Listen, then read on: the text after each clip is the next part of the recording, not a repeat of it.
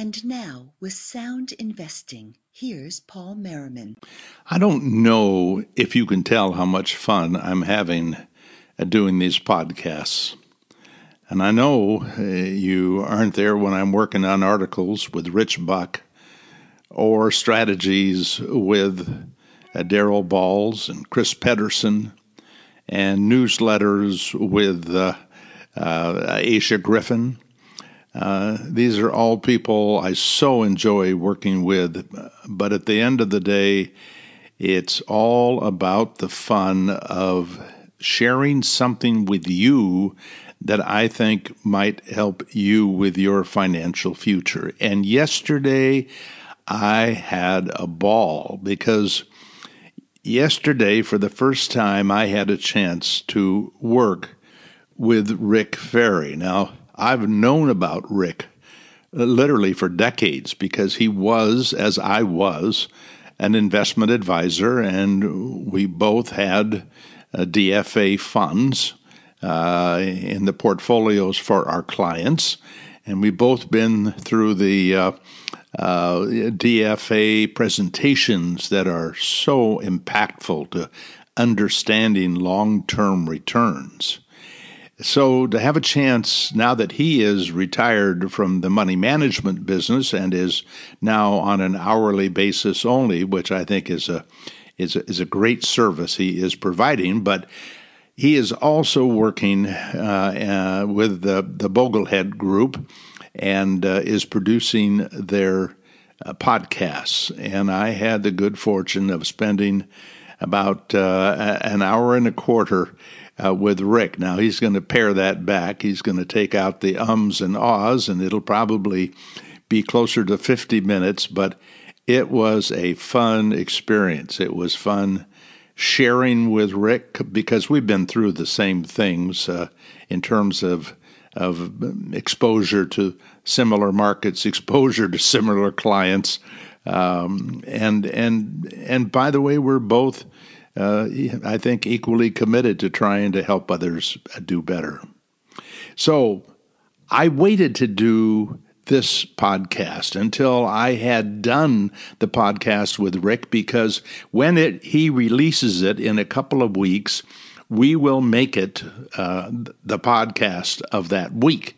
So I didn't want to duplicate very much, so I waited to find out what he asked so that I could chime in here today and bring you some more of partly the feedback that we got from the Boglehead Group after they heard my podcast. It became a hot topic of discussion, which is great fun for me, and so I took some of those questions that came up on the Boglehead site, as well as some things that have come from you folks, and so that's today. I've got about 10 topics, 10 questions that I want to address that have to do with this process of selecting and trusting asset classes, answer some of the questions about the past and how relevant that it might be to the future.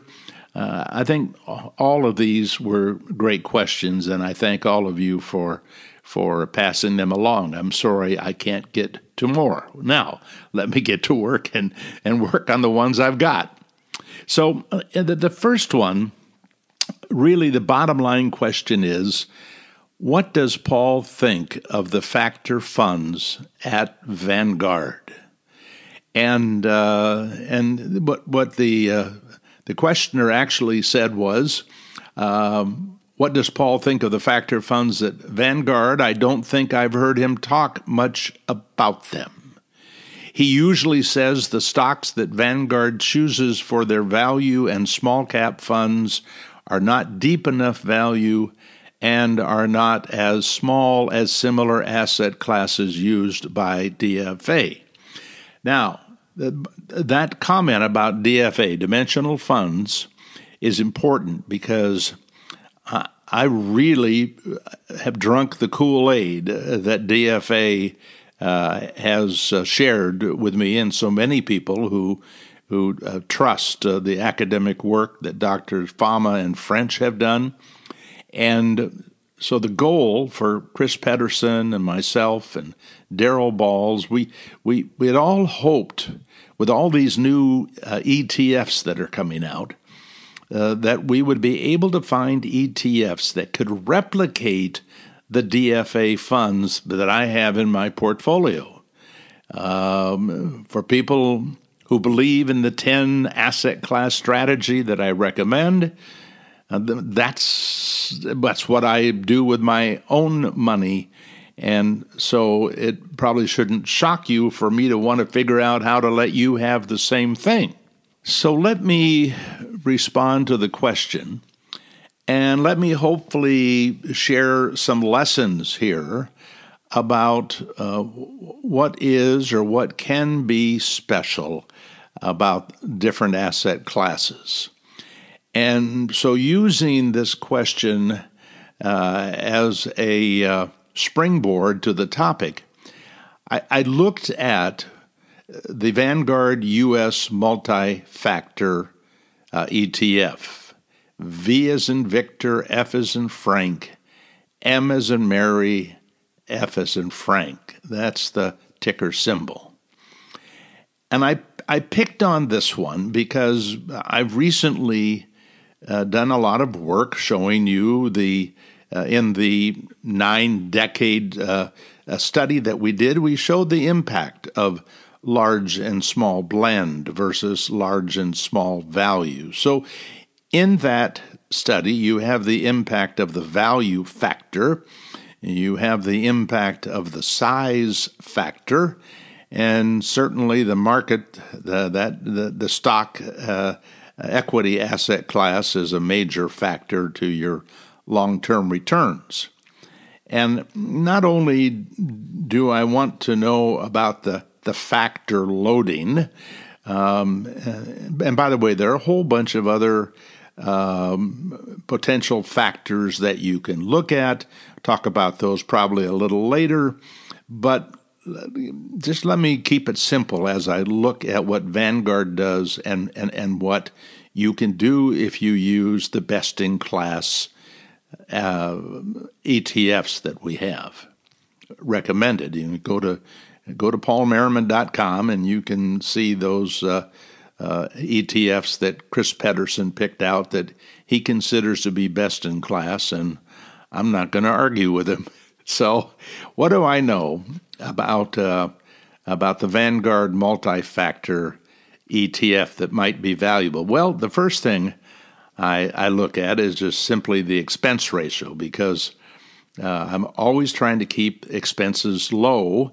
And so the expense ratio for that ETF is 18/100%. So that is an amazingly low figure. I think back to the days when 1% was such a common expense for a mutual fund, and now we're down to under 20 basis points, and as we know, in some cases over at Fidelity, even free. So that was step one. What about the expense? Then the next thing I want to do is to get an idea of the size and value orientation. Now, in the case of Vanguard, because it's a single fund, and yes, boy, wouldn't it be nice if I could recommend a single ETF that picked up what we want you to have in the ultimate buy and hold strategy and the best-in-class ETFs. It would be wonderful to have a best-in-class multi-factor fund. But when I do look at what you get from these two portfolios, because ours would happen to be a 5 ETF portfolio versus the one, but in either case, you are going to end up with a portfolio of asset classes. And as I look at the asset classes at Vanguard, they have about 40% in value versus about 60% with the best-in-class group. Vanguard has about 30% in small cap versus 40% approximately in the portfolio that would be the best-in-class for those 5 U.S. equity asset classes. By the way, I should probably make sure that you know what those 5 are. One would be large cap U.S. blend. These are all U.S., by the way. And in that case, we recommend the total market index. Then in the large cap value, we use the Invesco Pure Value ETF. And then in the small cap blend, we use the iShares small cap. For small cap value, we use the SPDR small cap value ETF. And I also included, since we're talking all U.S., the Vanguard REIT for exposure to REITs in the U.S. And that, of course, would be in a tax-deferred account. So if you put together these 4 different ETFs, you end up, I think, with better representation of the asset classes that we're trying to build for you. And the beauty of what Chris has done is that if we're looking for this asset allocation of U.S. equity that includes large cap blend and large cap value, and small cap blend and small cap value and REITs, there are likely some advantage to trying to find the best in each class, because there are hundreds, thousands of these ETFs to choose from.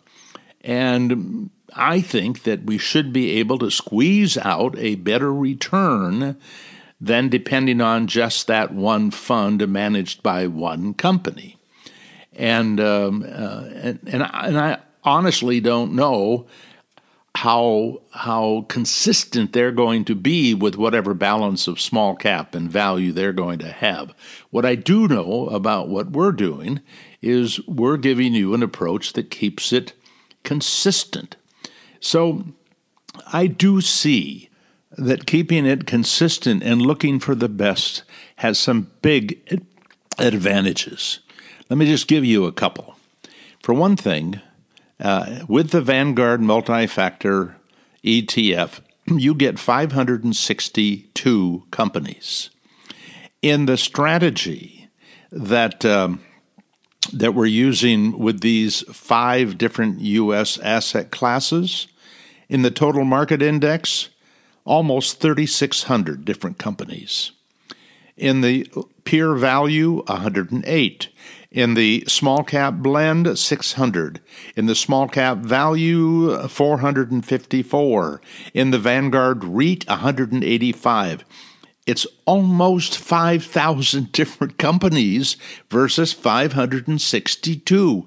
I truly believe that gives you an advantage. Yes, it takes a little time.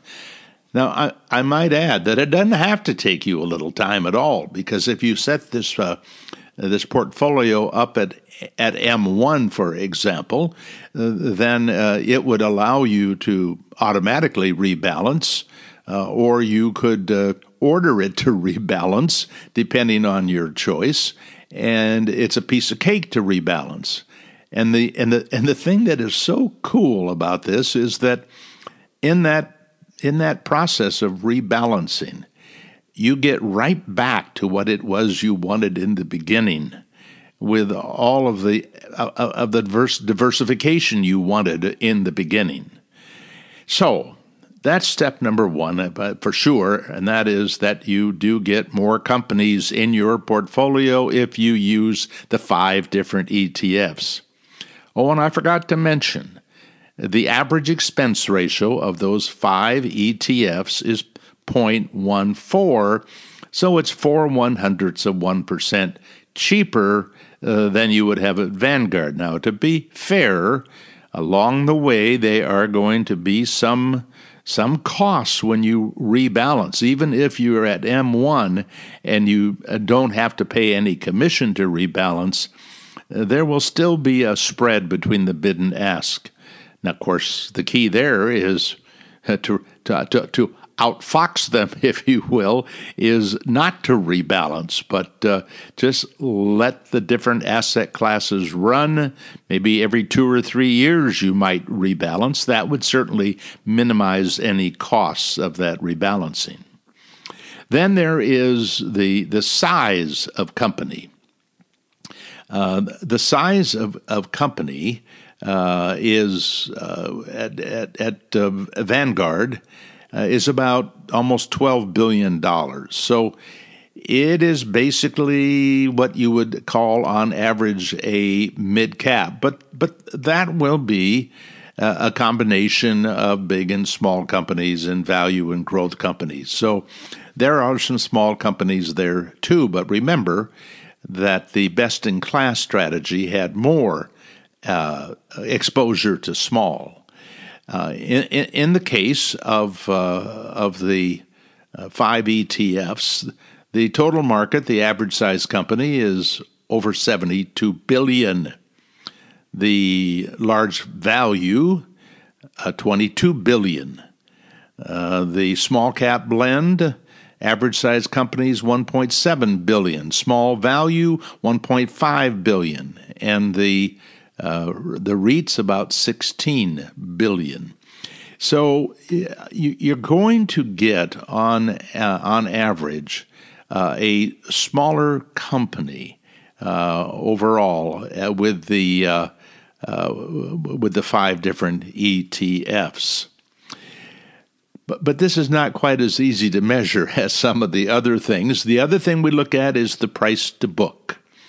Is it more growth-oriented or more value-oriented? And the 5 ETFs do, in fact, have a more value-oriented, which shouldn't surprise us because Morningstar shows that the best-in-class group have about 60% in value versus about 40% in the Vanguard fund.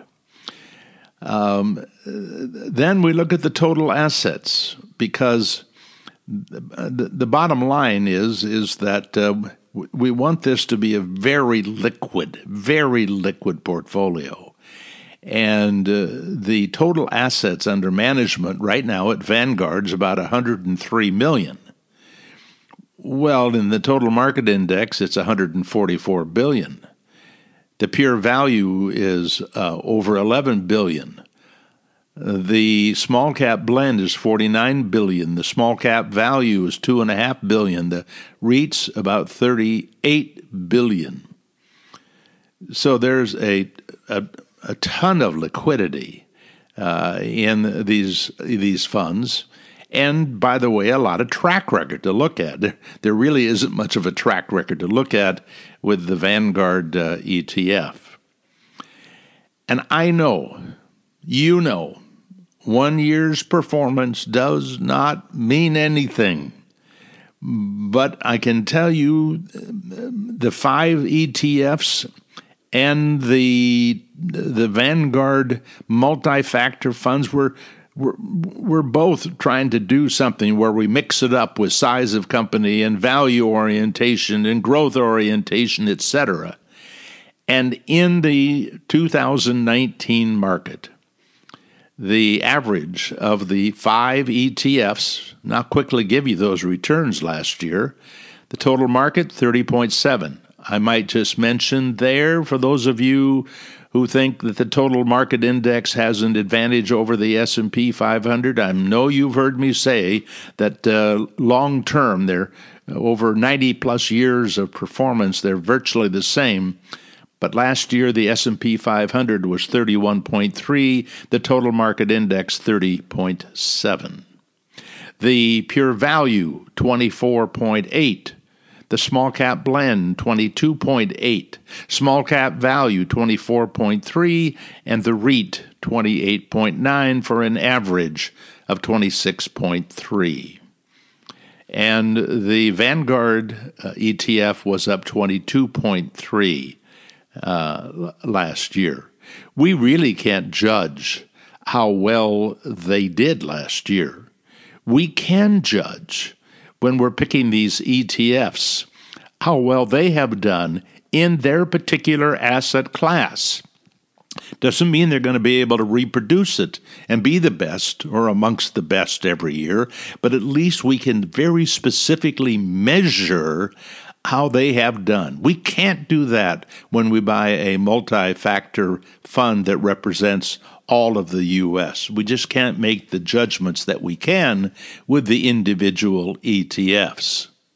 And this is not a small item, because at the end of the day, we all can make a list of what we can control and what we can't control.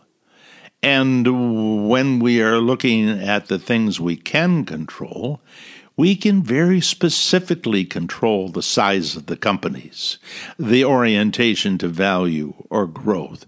We can select the expense ratio. We can select the amount of diversification. We have control of those.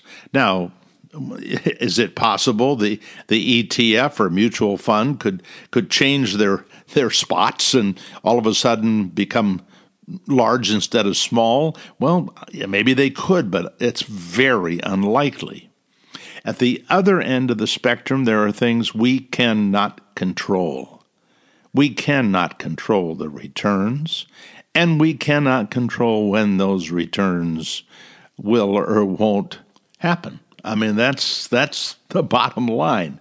So I really like the idea of being able to go in and control the amount we have in large cap blend and these other asset classes.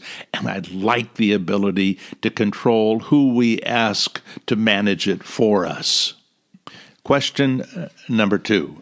What impact do the momentum, quality, and volatility factors have on your recommendations?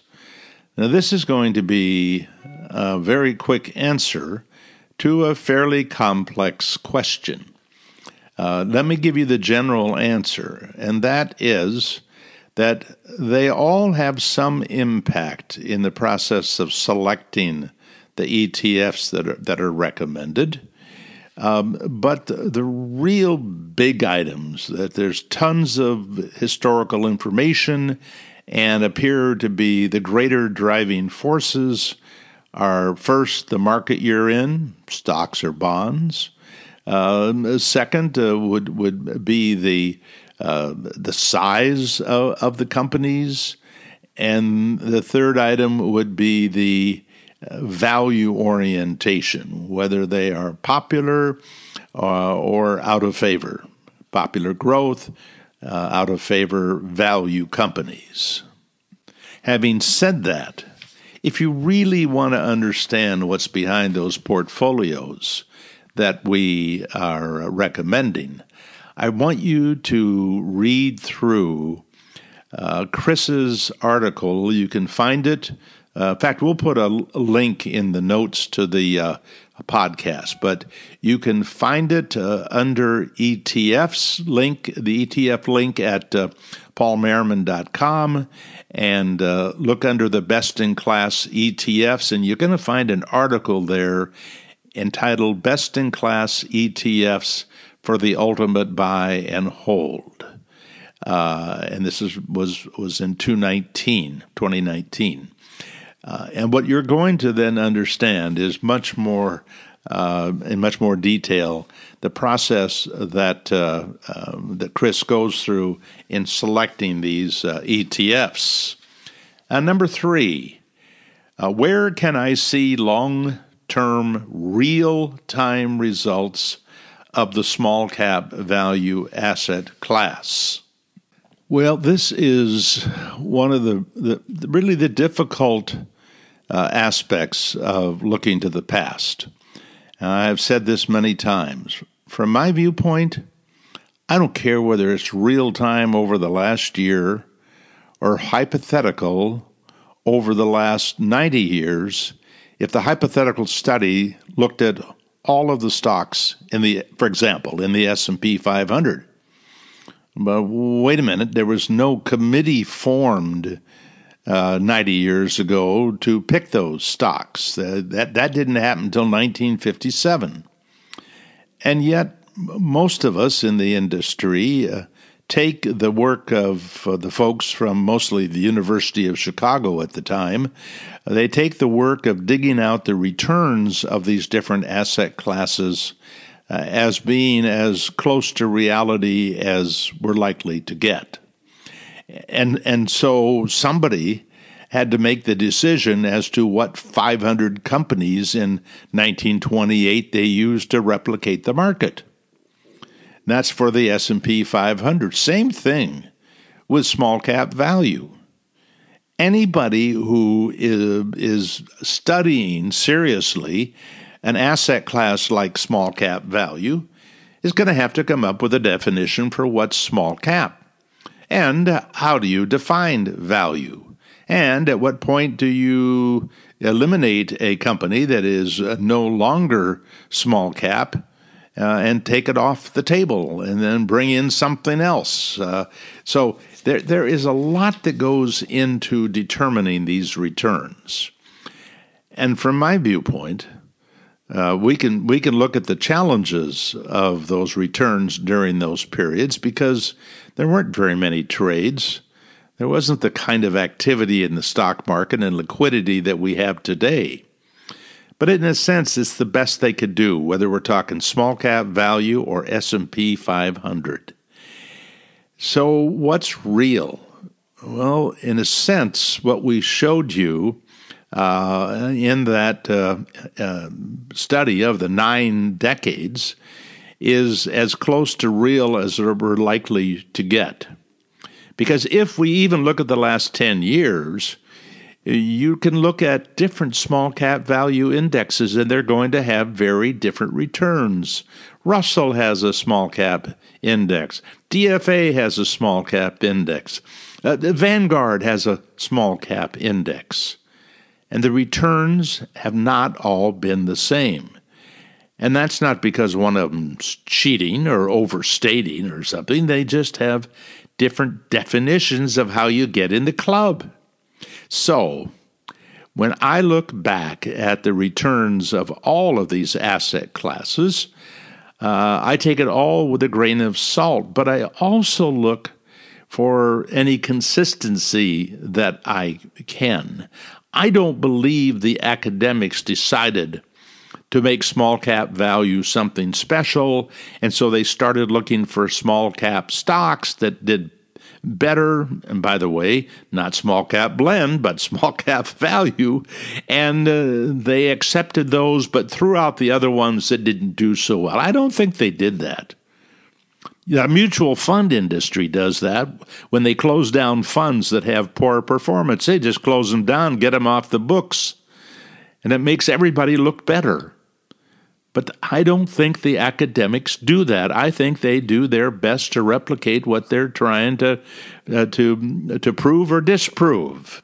And I think it's fair to conclude that I cannot trust any asset class to live up to past returns. Even the S&P 500. I don't know. I do know there have been small cap value funds around for the last 20 years.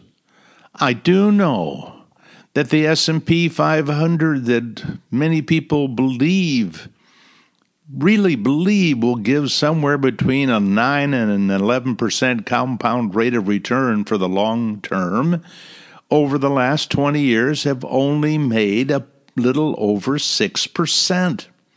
What do you make out of that? Do we kick the bum out, or do we keep the bum in the hopes that the next 20 years will be better?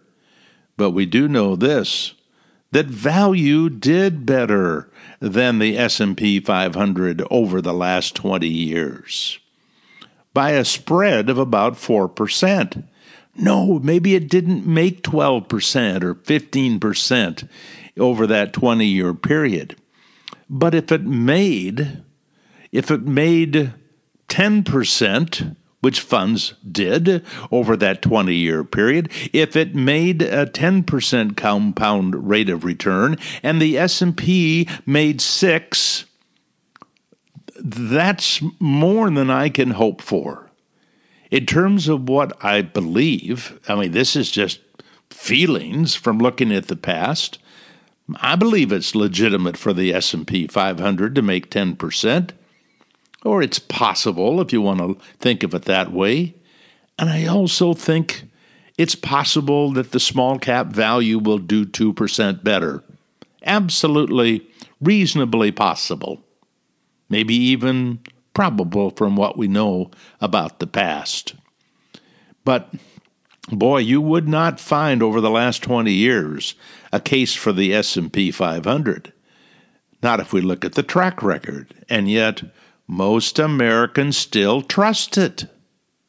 John Bogle, and this is number 4, John Bogle said that there was no way for a small investor to invest in small cap value in the 30s. Where can a small investor capture the results of the past? Well, he's absolutely right. As I have said for 30 years plus, there is no risk in the past. We always know what we should have done. And in fact, there was no way you could have invested in the S&P 500 in the 30s. It didn't become available until 1976. And then from 75 to 1999, the S&P 500 index compounds at over 17%. How realistic is that for the future? And yet it is that 25-year return of the S&P 500 at amazingly great levels in terms of compounding. It is that track record that put it on the map. And how realistic is that? Well, I guess it's possible because maybe the great return of the S&P 500 will come with some periods of outperformance and some periods, like the last 20 years, of underperformance, massive underperformance versus the massive outperformance. Is that the way that investing really works?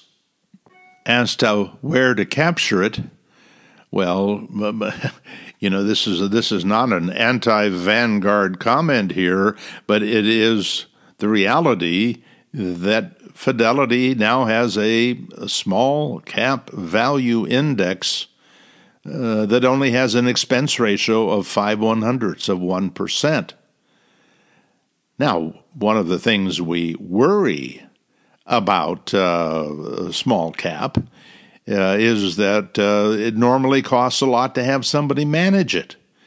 Now we're managing the small cap index at the same price as we do the S&P 500. And remember this, I mean, this is one of the really great things about mutual funds.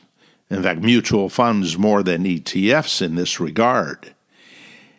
If you buy a small cap value index fund at Fidelity, and at the end of the day you decide to sell it, well, if you decided to sell it in the open market, you'd pay a commission, and you might not get a great price.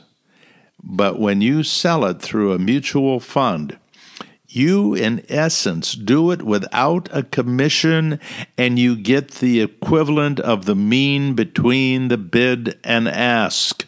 It is a costless transaction in an asset class that, yes, can be expensive to trade. And number 5, if I add small cap value to my portfolio, how much will my risk go up? Well, it depends on how you quantify the risk. One of the tables that I show during a workshop. And by the way, I've got workshops coming up in Boston, New York City, Westport, San Diego, Palo Alto. And if you happen to live in Seattle, want to take a ferry across, I think I have a total of about 6 or 7 public workshops during the month of April here on Bainbridge. You're all invited. But anyway, here's the table. The table looks at the impact of both risk and return with large cap blend, large cap value, small cap blend, small cap value, and a combination of all 4 and the combination of the 2 all value portfolios.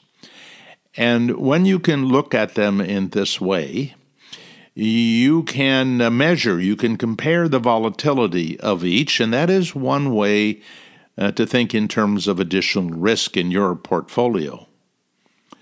But for example, if we look at the standard deviation, a measure of volatility, higher numbers mean more volatility. The S&P 500 average 15 years standard deviation 18.2%, small cap value 29%, which means the swings up and down are going to be greater with small cap value. But even having said that, it may be that it's the upside that is in essence skewing this level of volatility, and it is more volatile.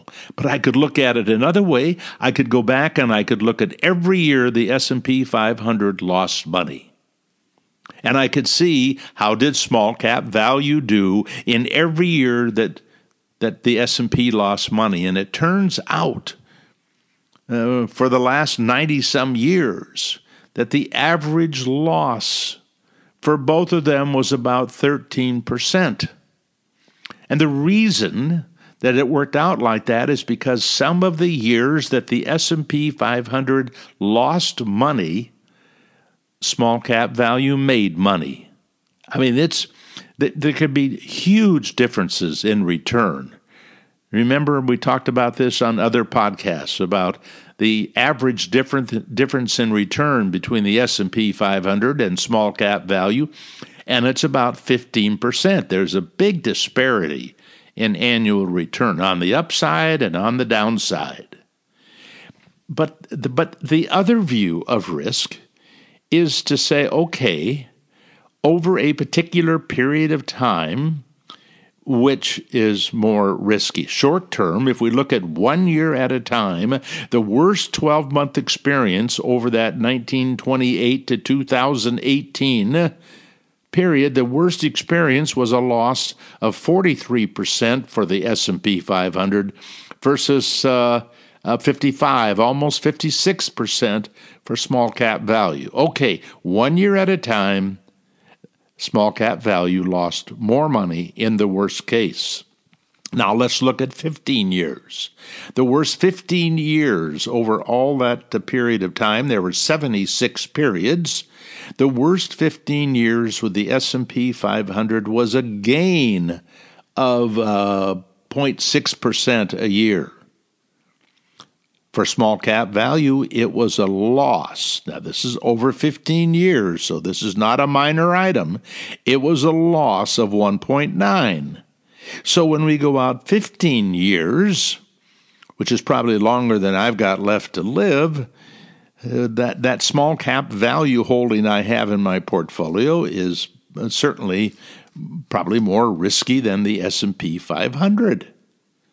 But what if I go out 40 years? Because there are a lot of people listening to this that their period of investing could be 50 years, 60 years. If you live to be 90 or 95, it certainly is possible it could be 70 years worth of investing. But if I look out at the 51 40-year periods, and I think in terms of risk, what was the worst return for 40 years from the S&P 500?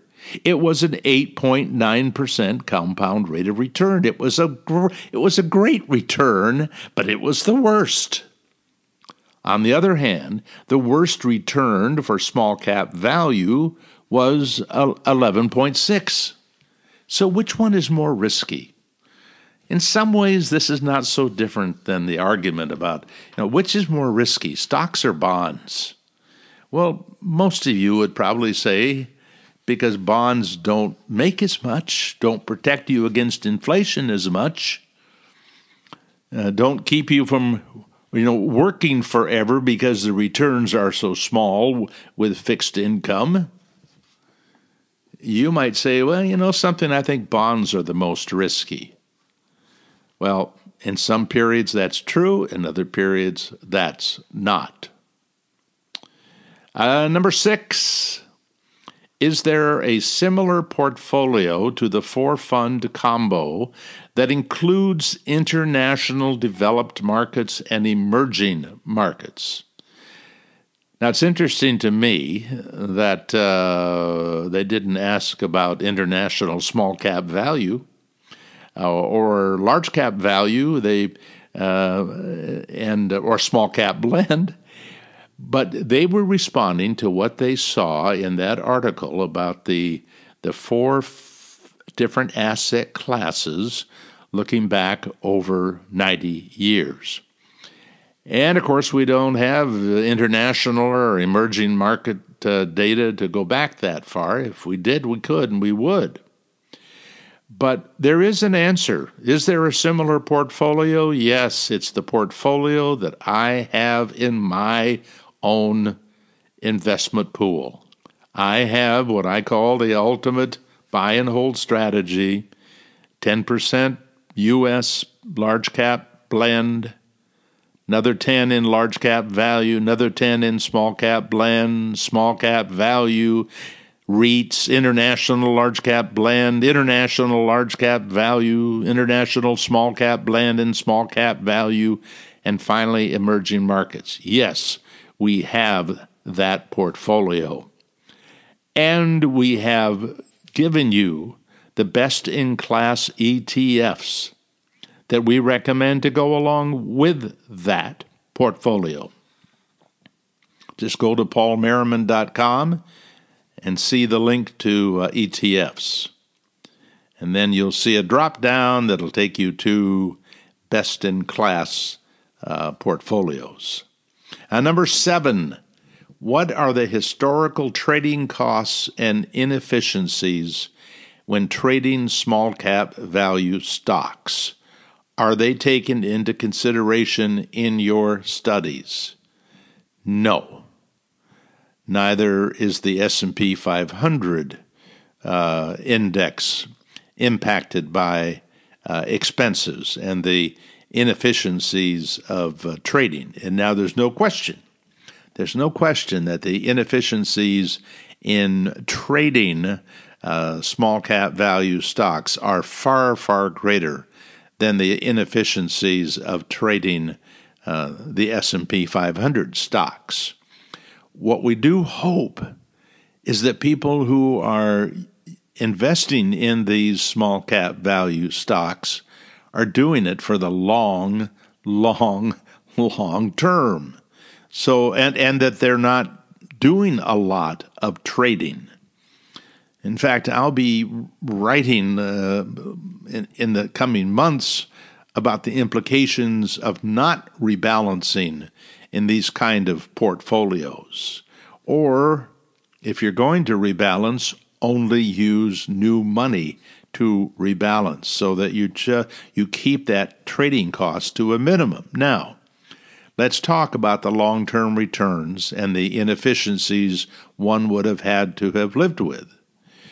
Well, it probably would have cost you at least 1% a year in terms of liquidity costs if you traded a couple of times. In fact, John Bogle, in his book, The Little Book of Common Sense Investing, says that when you turn a portfolio over 100% a year, you buy it and then you sell it. that it's costing you about 1% between commissions and spreads between the bid and ask, etc.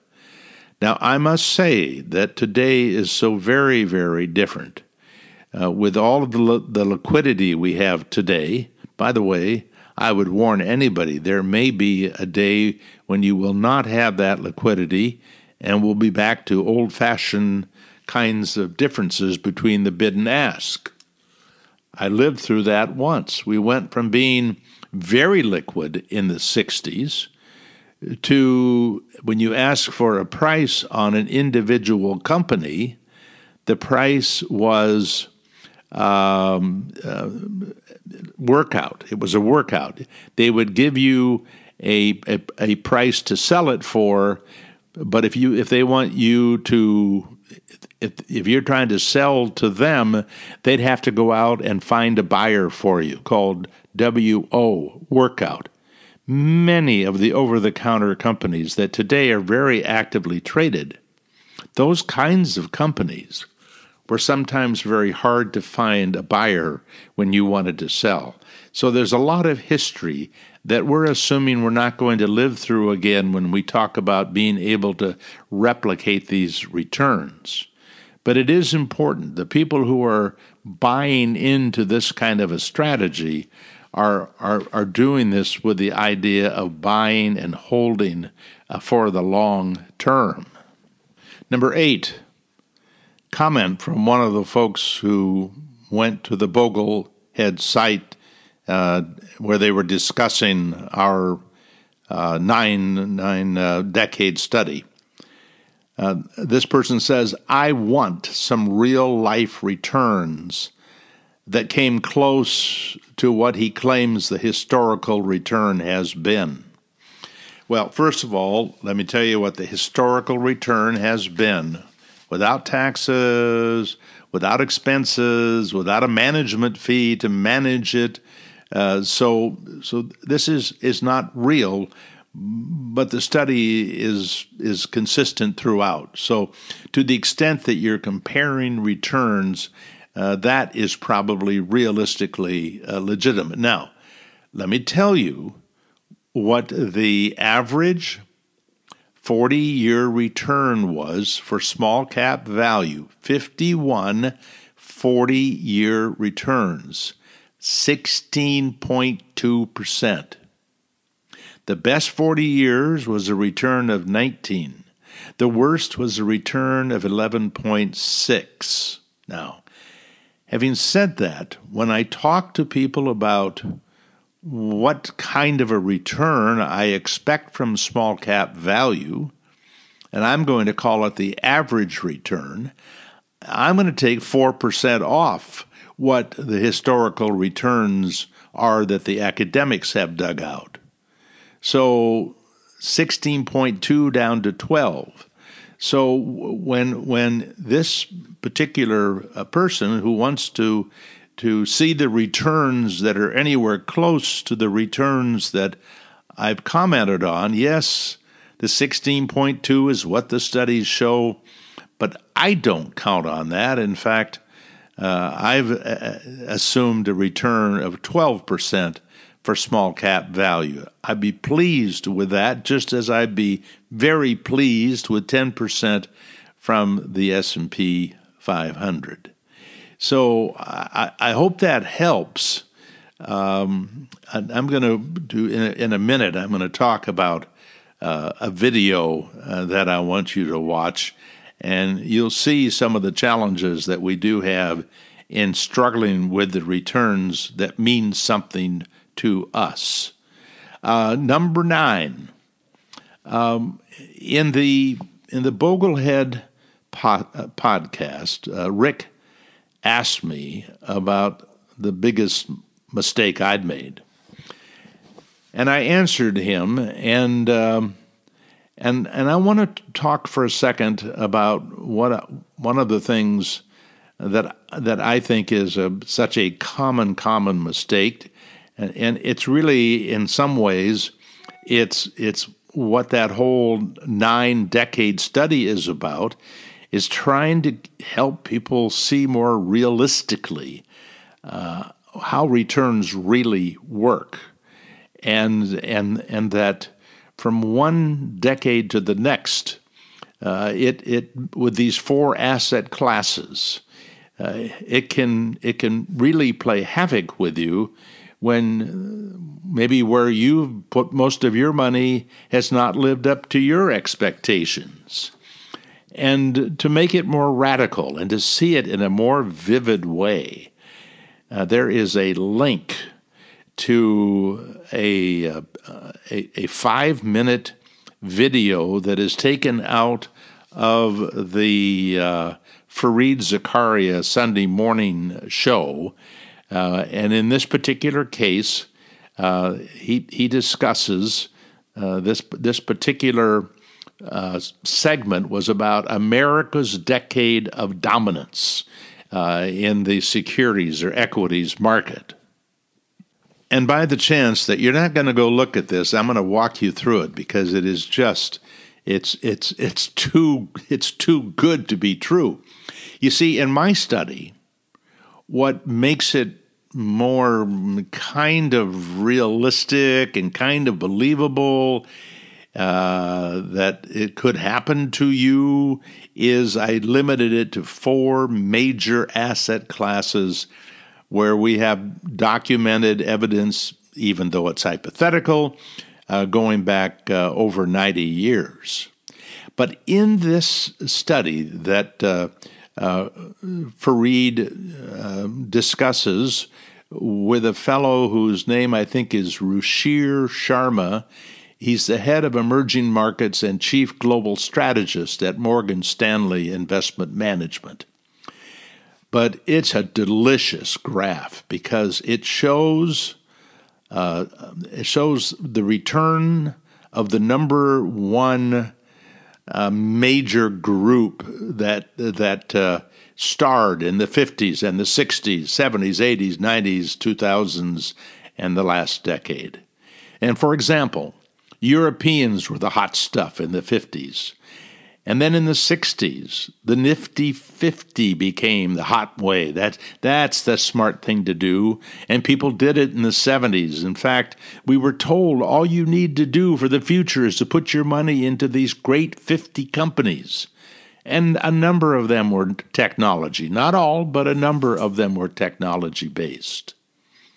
And then in the 70s, it was emerging markets and commodities. Then in the 80s, it was the Japanese stock market. Then in the 90s, it was American technology companies. Then in 2000s, it was emerging markets again. So twice in those periods, those 7 periods, emerging markets were at the head of the race. And then in this last decade again, it was America's mega corps, the technology companies, mostly all technology companies. So we had basically 2, maybe 2.5 having to do with technology in the U.S., a couple of the decades having to do with emerging markets, and then a couple decades having to do with the European and then the Japanese markets. But here's what happens. After 10 years of something being really good, we finally get up the confidence to invest in it. And the question was, how did those great superstars do the next decade? Because the year that they were the hot place to be, they averaged 587% return in that decade. Okay? 587%. But if you invested in that hot index or area, the European, the Japanese market, the emerging markets, whatever, if you had the following decade invested in that hot segment, you would have had a negative 11% return. A negative 11, not a compound rate of return, total, but a negative. If there isn't a lesson there about chasing returns, I don't care if it's about small cap value or large cap blend, people have chased large cap blend, the S&P 500. When do they chase it? When it's been doing well for a bunch of years. There were people in the late 90s who basically said, what do I need anything else but the S&P 500? John Bogle was sitting there just licking his chops. You all come. It's dinner time. And then it turned out that after that great run, it turned to about the same, a negative return, a total return that was about a negative 11%.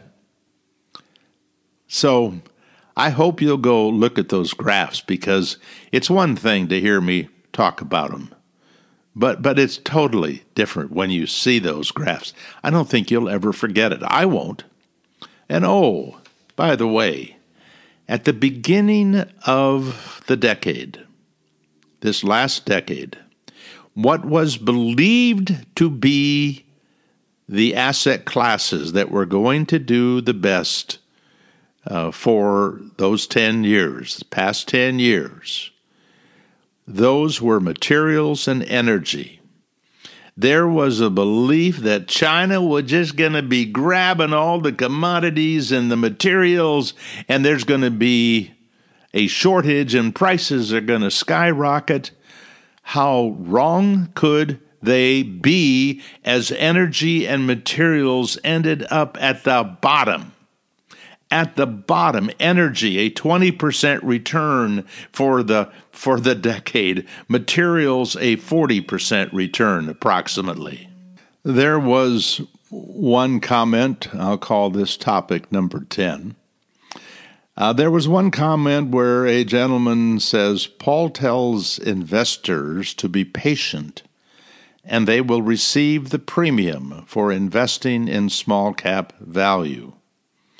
Will Paul likely go to his grave with small cap value not living up to his expectations? You know, this is really a good point. Here I am at 76. If I could get a decent return for another 15 years, and I'll be lucky to live another 15 years, it's a medical miracle I'm alive today. I mean, it is amazing what technology has been able to do for those of us who don't take care of ourselves. But, yes, it is actually possible. And the reason I think it's possible is not because I don't think small cap value isn't a great asset class, and it is a major part of my portfolio. It's not all, but it's certainly part. When I look at those tables, in fact, we created some new tables that show the impact of over those 9 decades, but looked at shorter periods of time. If you don't have those additional tables, I encourage you to go to. In fact, we'll have a link to those tables in the handout material. But here's what I know about the 15-year results in terms of the returns on small cap value and the likelihood that the next 15 years, let's call it the rest of my life, are going to be a great return in small cap value. Well, here's the reality.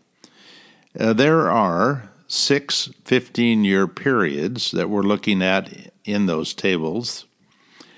There are 3 of those 6 that the returns are less than 8%. There's a 6.2 and a 6.8 and a 7.9. So 3 of the 15-year periods, it was a bummer. Now, that doesn't mean that other asset classes might not have done worse, but certainly the idea of getting 12% a year in 3 of those 15-year periods just wasn't good at all. Now, on the other hand, the other 3 15-year periods, 17.3, 19, and 26.4. So could happen. It could happen. Remember, John Bogle, real time, got 17% a year for 25 years. And how long should we wait for that to happen again? That was John Bogle's good fortune. And by the way, good fortune for a lot of people my age, because that was the period that we were investing and saving for the future. Well, I hope you will join me in a couple of weeks from now in my interview with Rick Ferry. I'm going to remind you to keep working on that list of people that you want to have get a free copy of my ebook when it comes out. Remember, we're going to be talking about the $12 million decisions, and we're going to be talking about 2 funds for life. I hope this book finds its way into the hands of young people in their 20s and their 30s, and we're going to hopefully change some lives, at least some financial lives. Thanks for listening. That was Paul Merriman with Sound Investing. Sound Investing, soundinvesting.com, and paulmerriman.com are produced and exclusively owned by Paul Merriman, who is solely responsible for their content. For more information, free articles, mutual fund recommendations, and more, visit paulmerriman.com.